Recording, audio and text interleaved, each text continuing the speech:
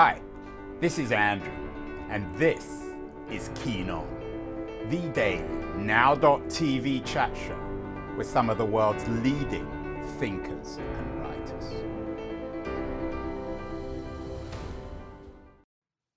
Hello, everybody. It is August the 17th. It's lunchtime on the west coast of the United States in San Francisco. We're back talking economics, and particularly the price of money, or perhaps the price of time. Last week, had a conversation with a financial thinker on the east coast of the US, Richard Vague, who believes in the idea of a debt jubilee. He suggests that it's in everyone's interest if we forgive debt and perhaps do away with interest. Earlier this week, I talked to Peter Coy, who's an economics writer at the New York Times, about this. He was ambivalent, although like many economists, he seemed to be ambivalent about everything. For Coy, there was always on the one hand, on the other. Certainly, though, the price of money is a hot issue and an important issue, not just for economists, but for politicians. I've had Christopher Leonard a couple of times on the show recently. He's a very articulate financial journalist and very critical of quantitative easing, of the price of what he calls easy money in the United States. He sees it as the root of many of our political and economic and cultural problems of the last decade. My guest today, Edward Chancellor, I think, and I don't want to label him before he gets to talk for himself, but Edward Chancellor, who's another very distinguished financial historian and economist, has a new book out, The Price of Time, the real story of interest. And like Christopher Leonard, he is, I think, a critic of quantitative easing and the low price of money. Edward Chancellor is joining us from his home in Somerset. His book, The Price of Time, is just out this week in the United States, edited by my old friend Morgan Entrekin at Grove Atlantic. It's already out in the UK. Edward, welcome. Peace be with you. Edward, I'm sure you're familiar with the work of Christopher Leonard, his book, The Lords of Easy Money, How the Federal Reserve Broke the American Economy. Do you think he's right? Do you think that money has been too easy over the last 15 years since the financial crisis of 2008?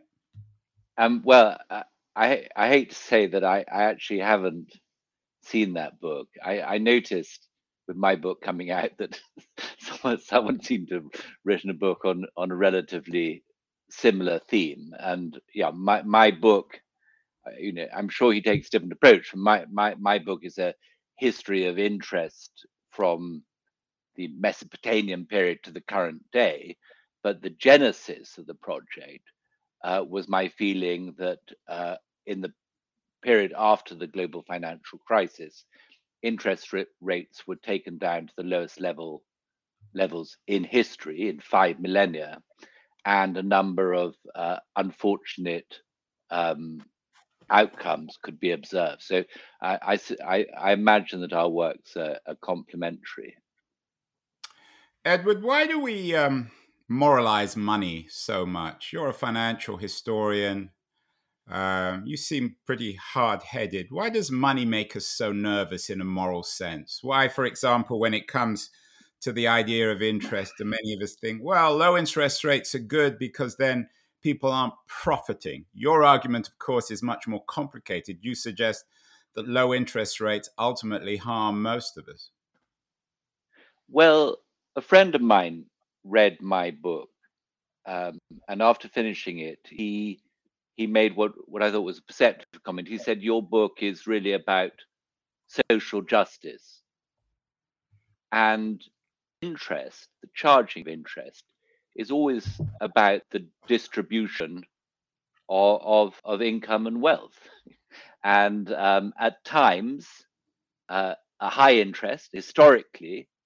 High interest has been the source of all sorts of problems. Now, you referred earlier to a person you'd interviewed who was arguing for debt jubilees. Now, we have a history, of debt jubilees in the ancient world. In Solon of Athens in, I think, was in the 4th century BC, cancelled the debts that were owed on land, and on the argument that the debt was interest was driving people into slavery. We have a history of debt jubilees in ancient Israel, and we have a history of debt jubilees in Mesopotamia. It was common for that to be debt to be the forgiveness of debt when a new ruler came to the throne. And the problem with interest back in if you will, in a sort of in a primitive or an agricultural, primarily agricultural economy, is that interest can compound at high rates and become unpayable. And whether if you look at the early writings about interest, whether it's in the Bible or whether it's, as I say, the Greek philosophers such as Aristotle and Plato were very critical of interest. And Aristotle famously said that the usurer was committing a crime by demanding more in money than he had given in the loan in the first place. But if you think of a capitalistic society in which loans are being used for productive purposes, in which, say, for instance, you have some savings and I'm an entrepreneur who wants to take your savings, so I have some profitable purpose to do with it, then actually the charging of interest is not such a bad thing. In fact, there should be an equality between what the person receives, what the profits person receives from borrowing money, and the interest that the creditor provides. So as you come into the modern period, I think that the moral problems of interest can switch from the exploitative high interest to the problems potentially of very low interest. And that is not the whole point of my book, but the two-thirds, the second two-thirds of the book look at the consequences of the low interest, and not least the inequality that has arisen in our highly financialized economy from the very low interest and the asset price inflation, the difficulties of saving for those who have very little. So my argument is that inequality in our modern world is actually fostered and increased by these by the extraordinary low interest of recent years.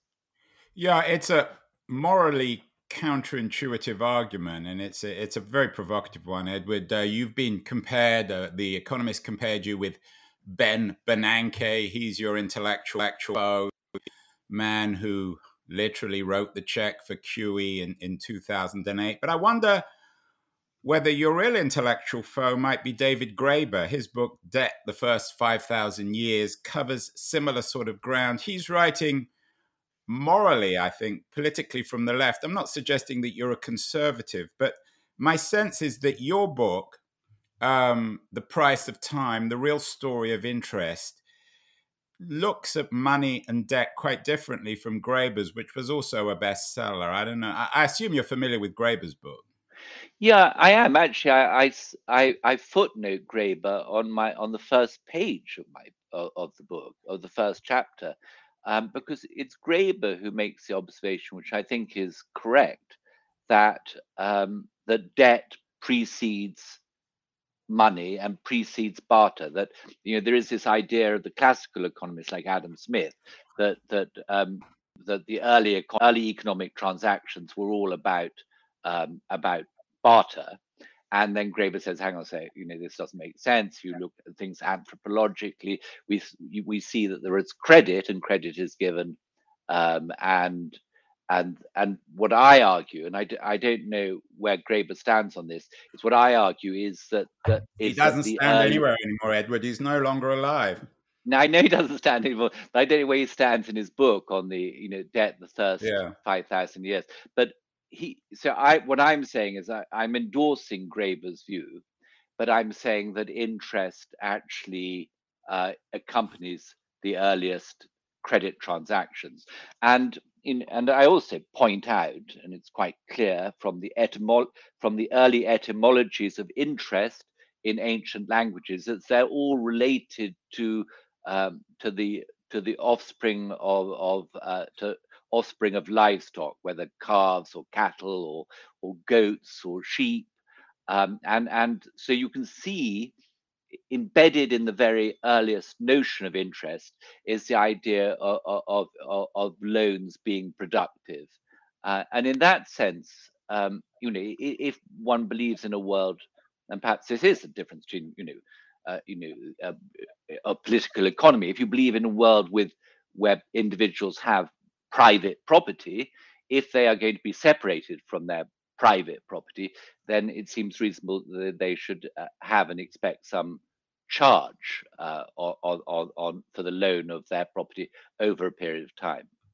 Edward, in your history, your real history of interest, a very detailed, erudite history of interest in an economic term, can you separate this story in economic terms from the cultural and the political? It always seems to me, and again, excuse me if I'm wrong here, but many of the people and institutions that have profited from interest tend to be outsiders. So it's never simply an economic issue. It's also bound up in complicated cultural and political ones. I mean, one thinks, for example, of the Rothschilds and their use of interest in revolutionizing early capitalism. Or let me rephrase the question. Why is it often that it's outsiders who benefit from interest, which only upsets and irritates settled peoples, agricultural communities, cities, and so on?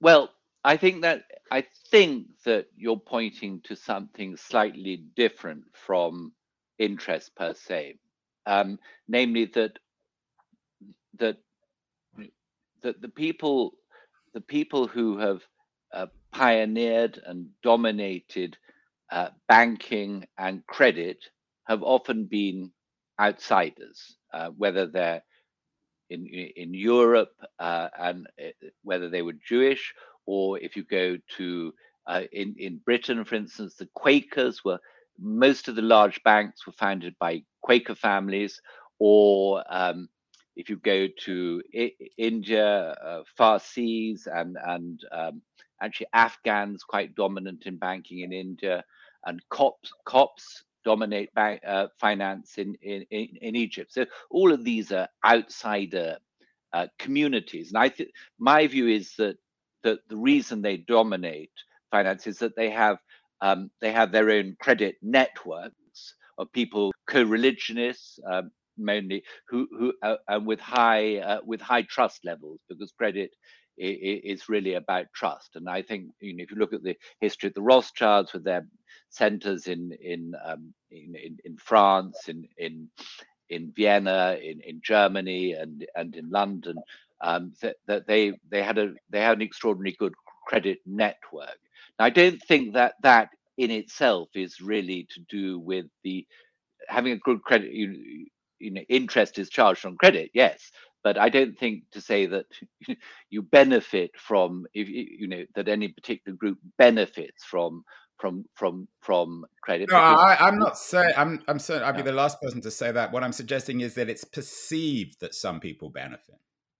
Yeah, and I think that's to do with credit networks, and dominates networks. And as I say, I think that's to do with high trust and good communication. So that if you have a good network of people who can report back on whether people whether the borrower is likely to repay his debts, then you're going to be a better banker than someone who doesn't. I mean, the idea of low interest rates superficially sounds very attractive. You can borrow money, basically, as you've suggested, as you've warned, indeed, these days, for free. It's a very democratic idea. Is there a particular, in terms of your history, is there a particular history of interest in the democratic age since, say, the middle of the 19th century? Well, I mean, let me address the question of whether borrowing at low interest or even at no interest is democratic.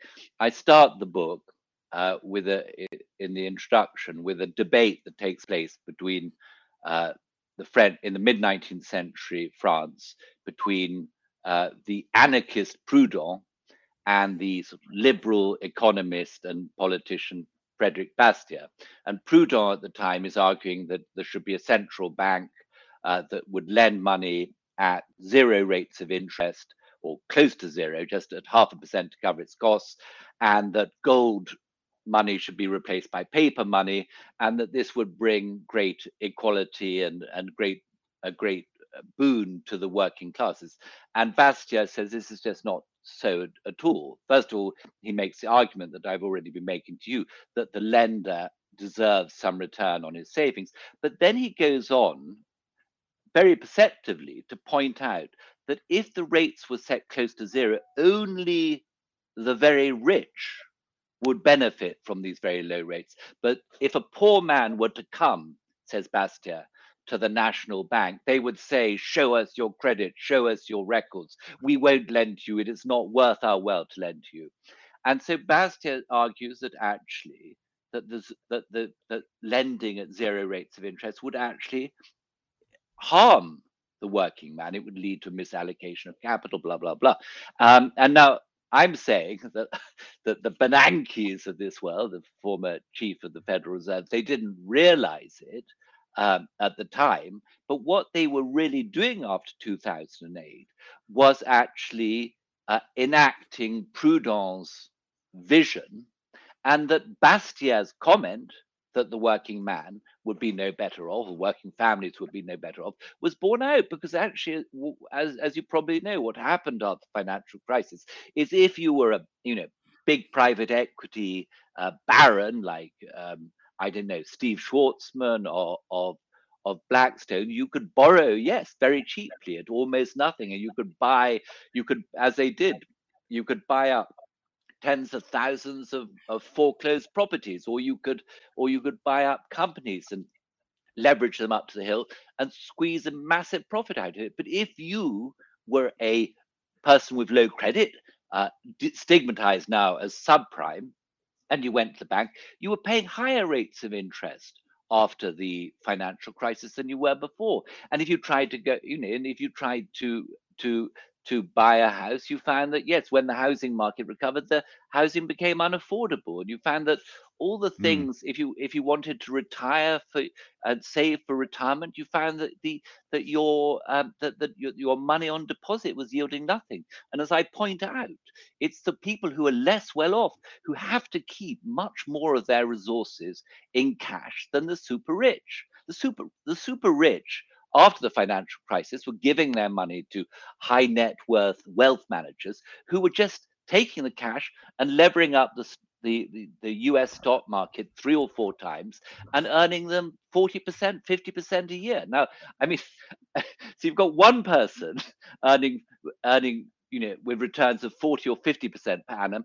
and another person, the poorest section of the community, earning nothing. It's hard to see how how the low rates of interest actually help the common man.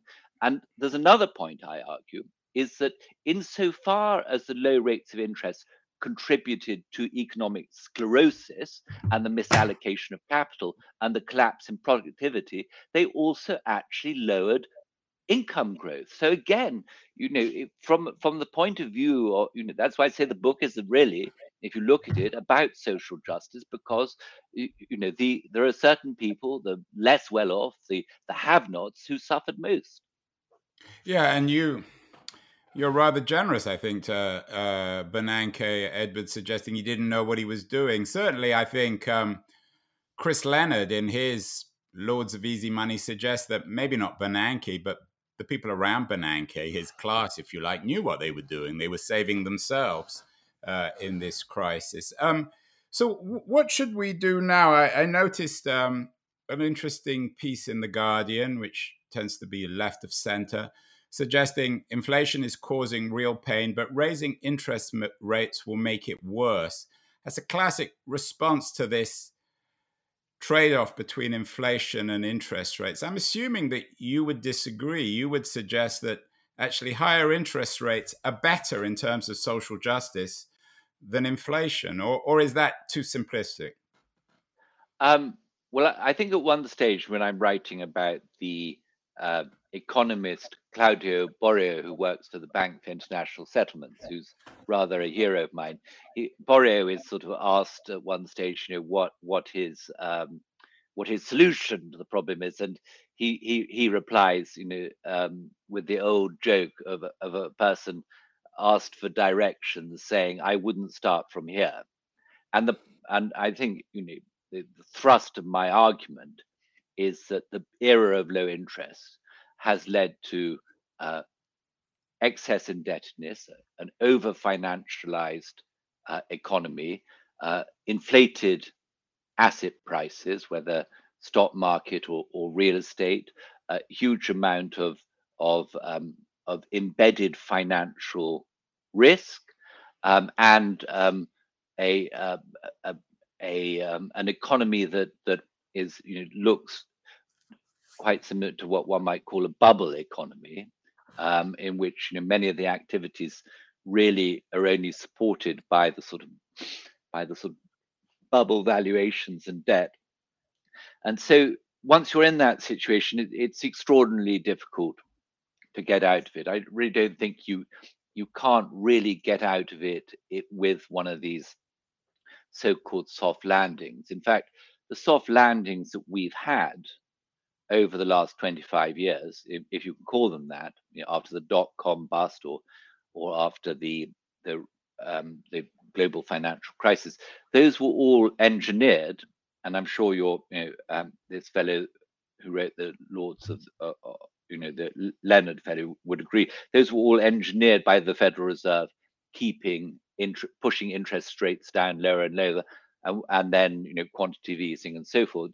And I think with inflation, we sort of reach the end of that process. So I think with inflation, whether you like it or not, interest rates have to rise, because if you keep interest rates at a zero and inflation expectations start sort of soaring, then you would sort of get I think probably, with that, everything else being equal, you'd get a collapse of the monetary system. So I think interest rates will rise. I think that they won't rise, so rapidly that they bring, the idea would be to engineer a rise in them, as all the central banks doing this year, engineer a rise that is way behind the level of inflation. Edward, from where I'm sitting on the edge of Silicon Valley, when it comes to central banks, some people believe there's an alternative with cryptocurrency. We've done many shows on crypto, the crypto promise, the crypto crash. The idea that the central bank can be replaced by a peer-to-peer currency, which presumably would change the nature of interest. Certainly, interest has been sold by crypto. Alex Mashinsky, who is the CEO of the crypto lending platform Celsius, now under investigation, may well end up in jail. Used to famously wear a T-shirt, "Banks are not your friends," and would offer investors, or in Celsius, 20, 30% interest. How does crypto fit in to your history? Is it a consequence of our age of easy money? Is it just naive utopian financial utopians trying to imagine a world without central banks? How would you explain crypto in the context of your book, The Price of Time: The Real Story of Interest? Well, I do. I write about. I have a chapter on on the bubbles created by the era of low interest, and I think that the cryptocurrencies, whatever their long-term promise, if there is any, whatever their long-term promise, they clearly have emerged as a highly speculative asset. I don't think anyone could deny that. And if you think about what a crypto is it's it's a zero coupon perpetual security, and as zero coupon perpetual security has no income, and because it has no income, you can't sort of discount its cash flows back, and if you can't discount its cash flows back, it either has no value or potentially an infinite value. And so I think that you can clearly see Bitcoin and the other cryptocurrencies that their price movements over the last decade or so have been a sort of barometer of speculative euphoria. And I think there's no doubt about that. Then, yes, there are cryptos that are charging. That there are these cryptocurrencies with intermediaries that where brokers where you can borrow and lend cryptos paying high rates of interest, and it looks to me as if some of those are and were just Ponzi schemes. So but that doesn't preclude a possibility at some stage in the future of a sort of a private currency, a private digital currency, or even a state-backed currencies. A central bank digital currency, the CBDCs. That you have a possibility that these would that a bona fide cryptocurrency or a CBDC that was limited, strictly and legally limited in issuance, that could compete and dominate and create a sort of network effect from its acceptance.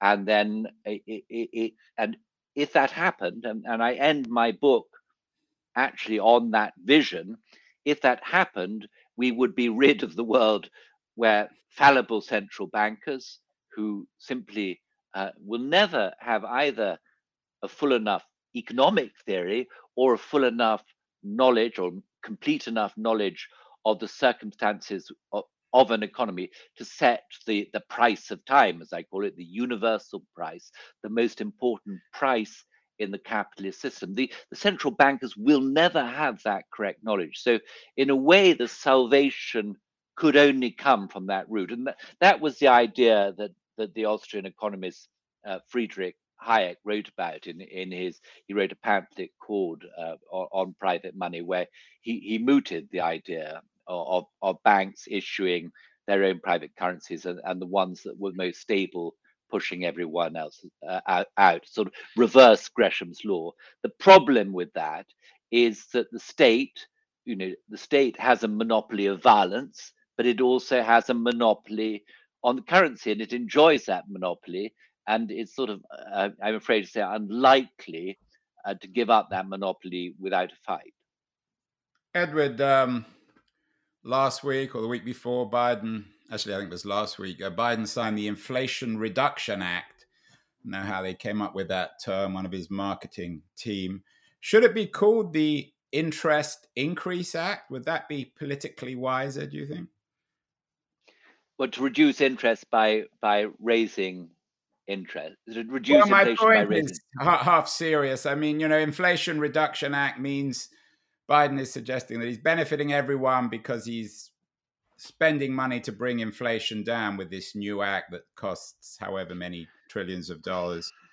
But should interest be more politicized? I mean, that's what you're really suggesting in the book, is it's misunderstood, and that if politicians were a bit more accountable and responsible, then it would benefit everybody. Well, I mean, so first of all, the question whether a government can actually reduce inflation by borrowing and spending, that historically hasn't been the case. I wonder if have you ever had the Stanford economist John Cochrane on your show? No, should I get him? Yeah, I think he's very, very smart guy. I mean, super smart. But his argument, he proposes a sort of fiscal theory of inflation, which is that inflation, when a government borrows too much, the markets lose confidence in the capacity of a government to pay back its debt at the current value. Then you'll get inflation into the system. So I don't think Cochrane would be a sort of supporter of that.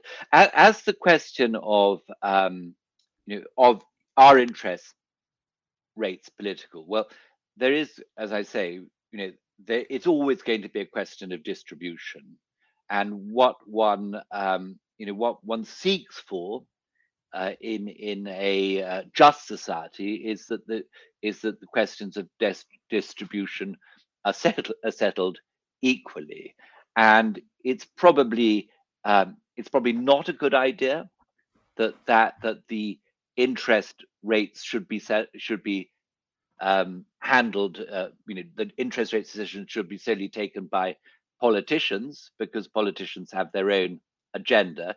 But what I'm arguing is that you can't just hand the problem over to technocrats, to central bankers, and with their to what a friend of mine, Jim Grant, calls the PhD standard as opposed to gold standard. You can't just hand it over to these. The Bernankes of the world, in other words.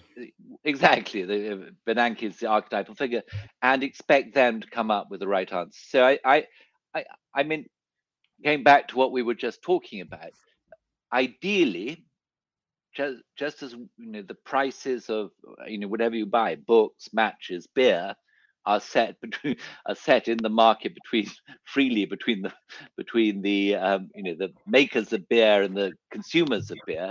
I think one needs to move to a world in which this most important price, which allows for human activities to be coordinated across time. This absolutely essential that your saving and your borrowing today should match your requirements in the future, and that there shouldn't be some imbalance. It's absolutely essential that capital savings that are invested today should generate a decent return.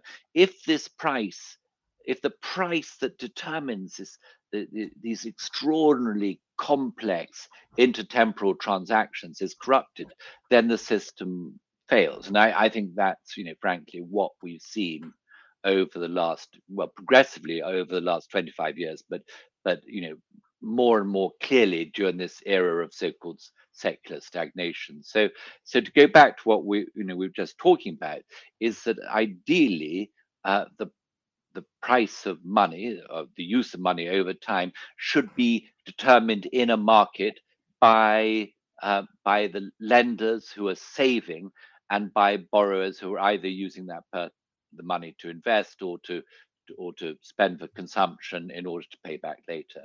It's only if that price were set in a free market that it would begin to reflect the sort of millions of complex influences that would determine its price. If that makes any sense.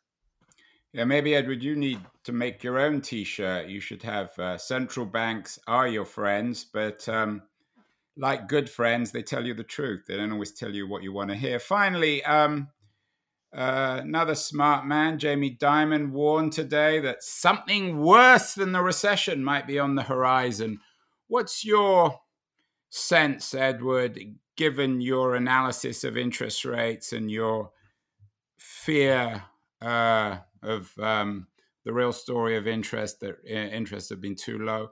What's your fear about the future?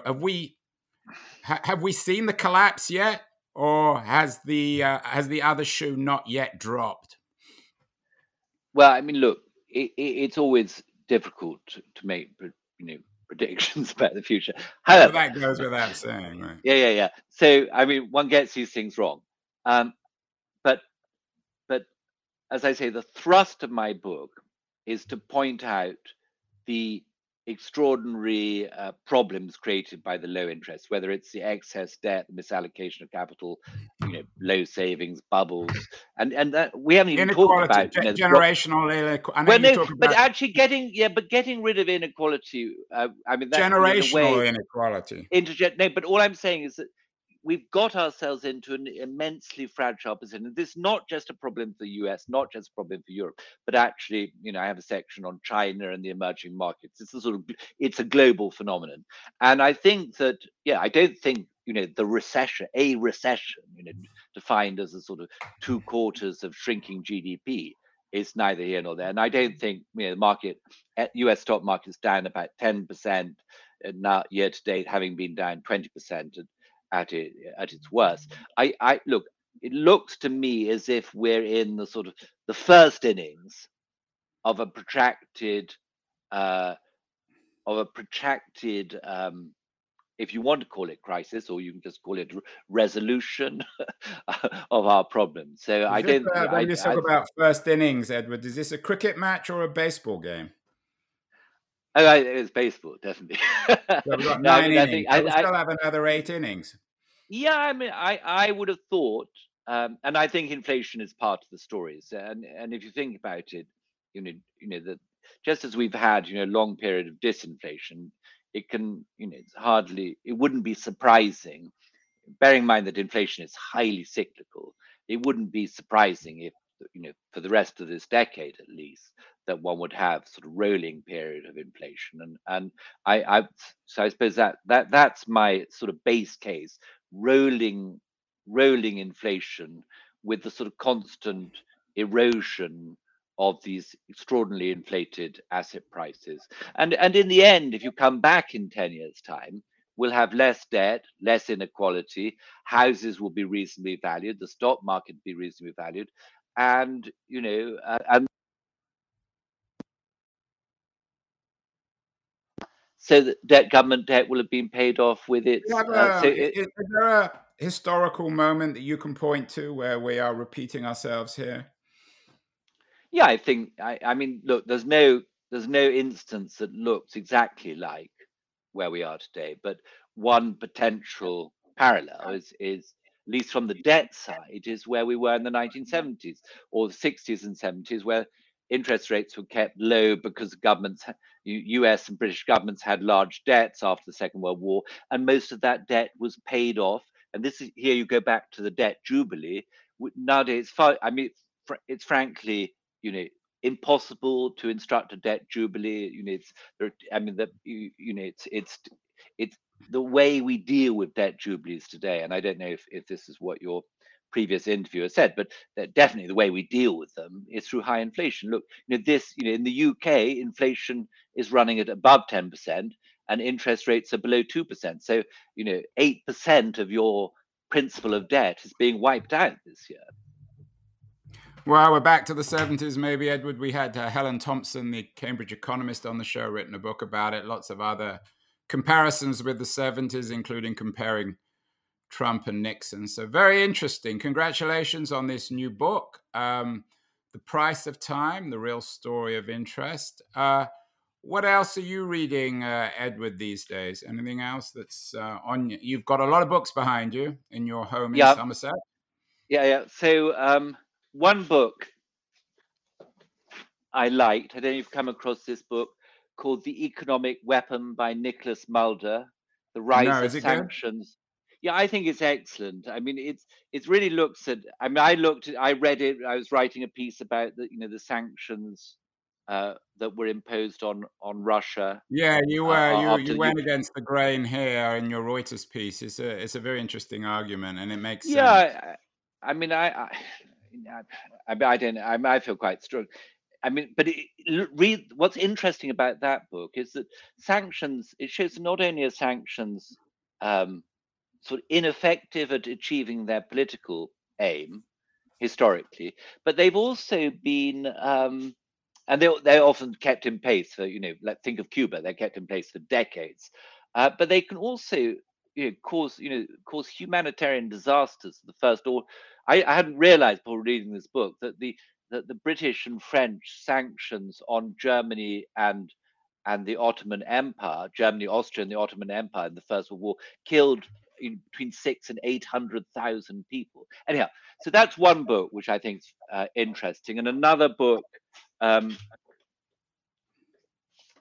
which I haven't quite yet read, Václav Smil. You're aware of Václav Smil? So Smil, I haven't read that book. So this is called How the World Really Works, and that is is his Smill is a sort of specialist on energy. His previous book, he'd written a book on energy and civilization, and earlier this year I read his book on energy transitions, which I think is absolutely essential reading, because we're sort of we have decided to force ourselves onto an energy transition without really having the technology in place for this transition.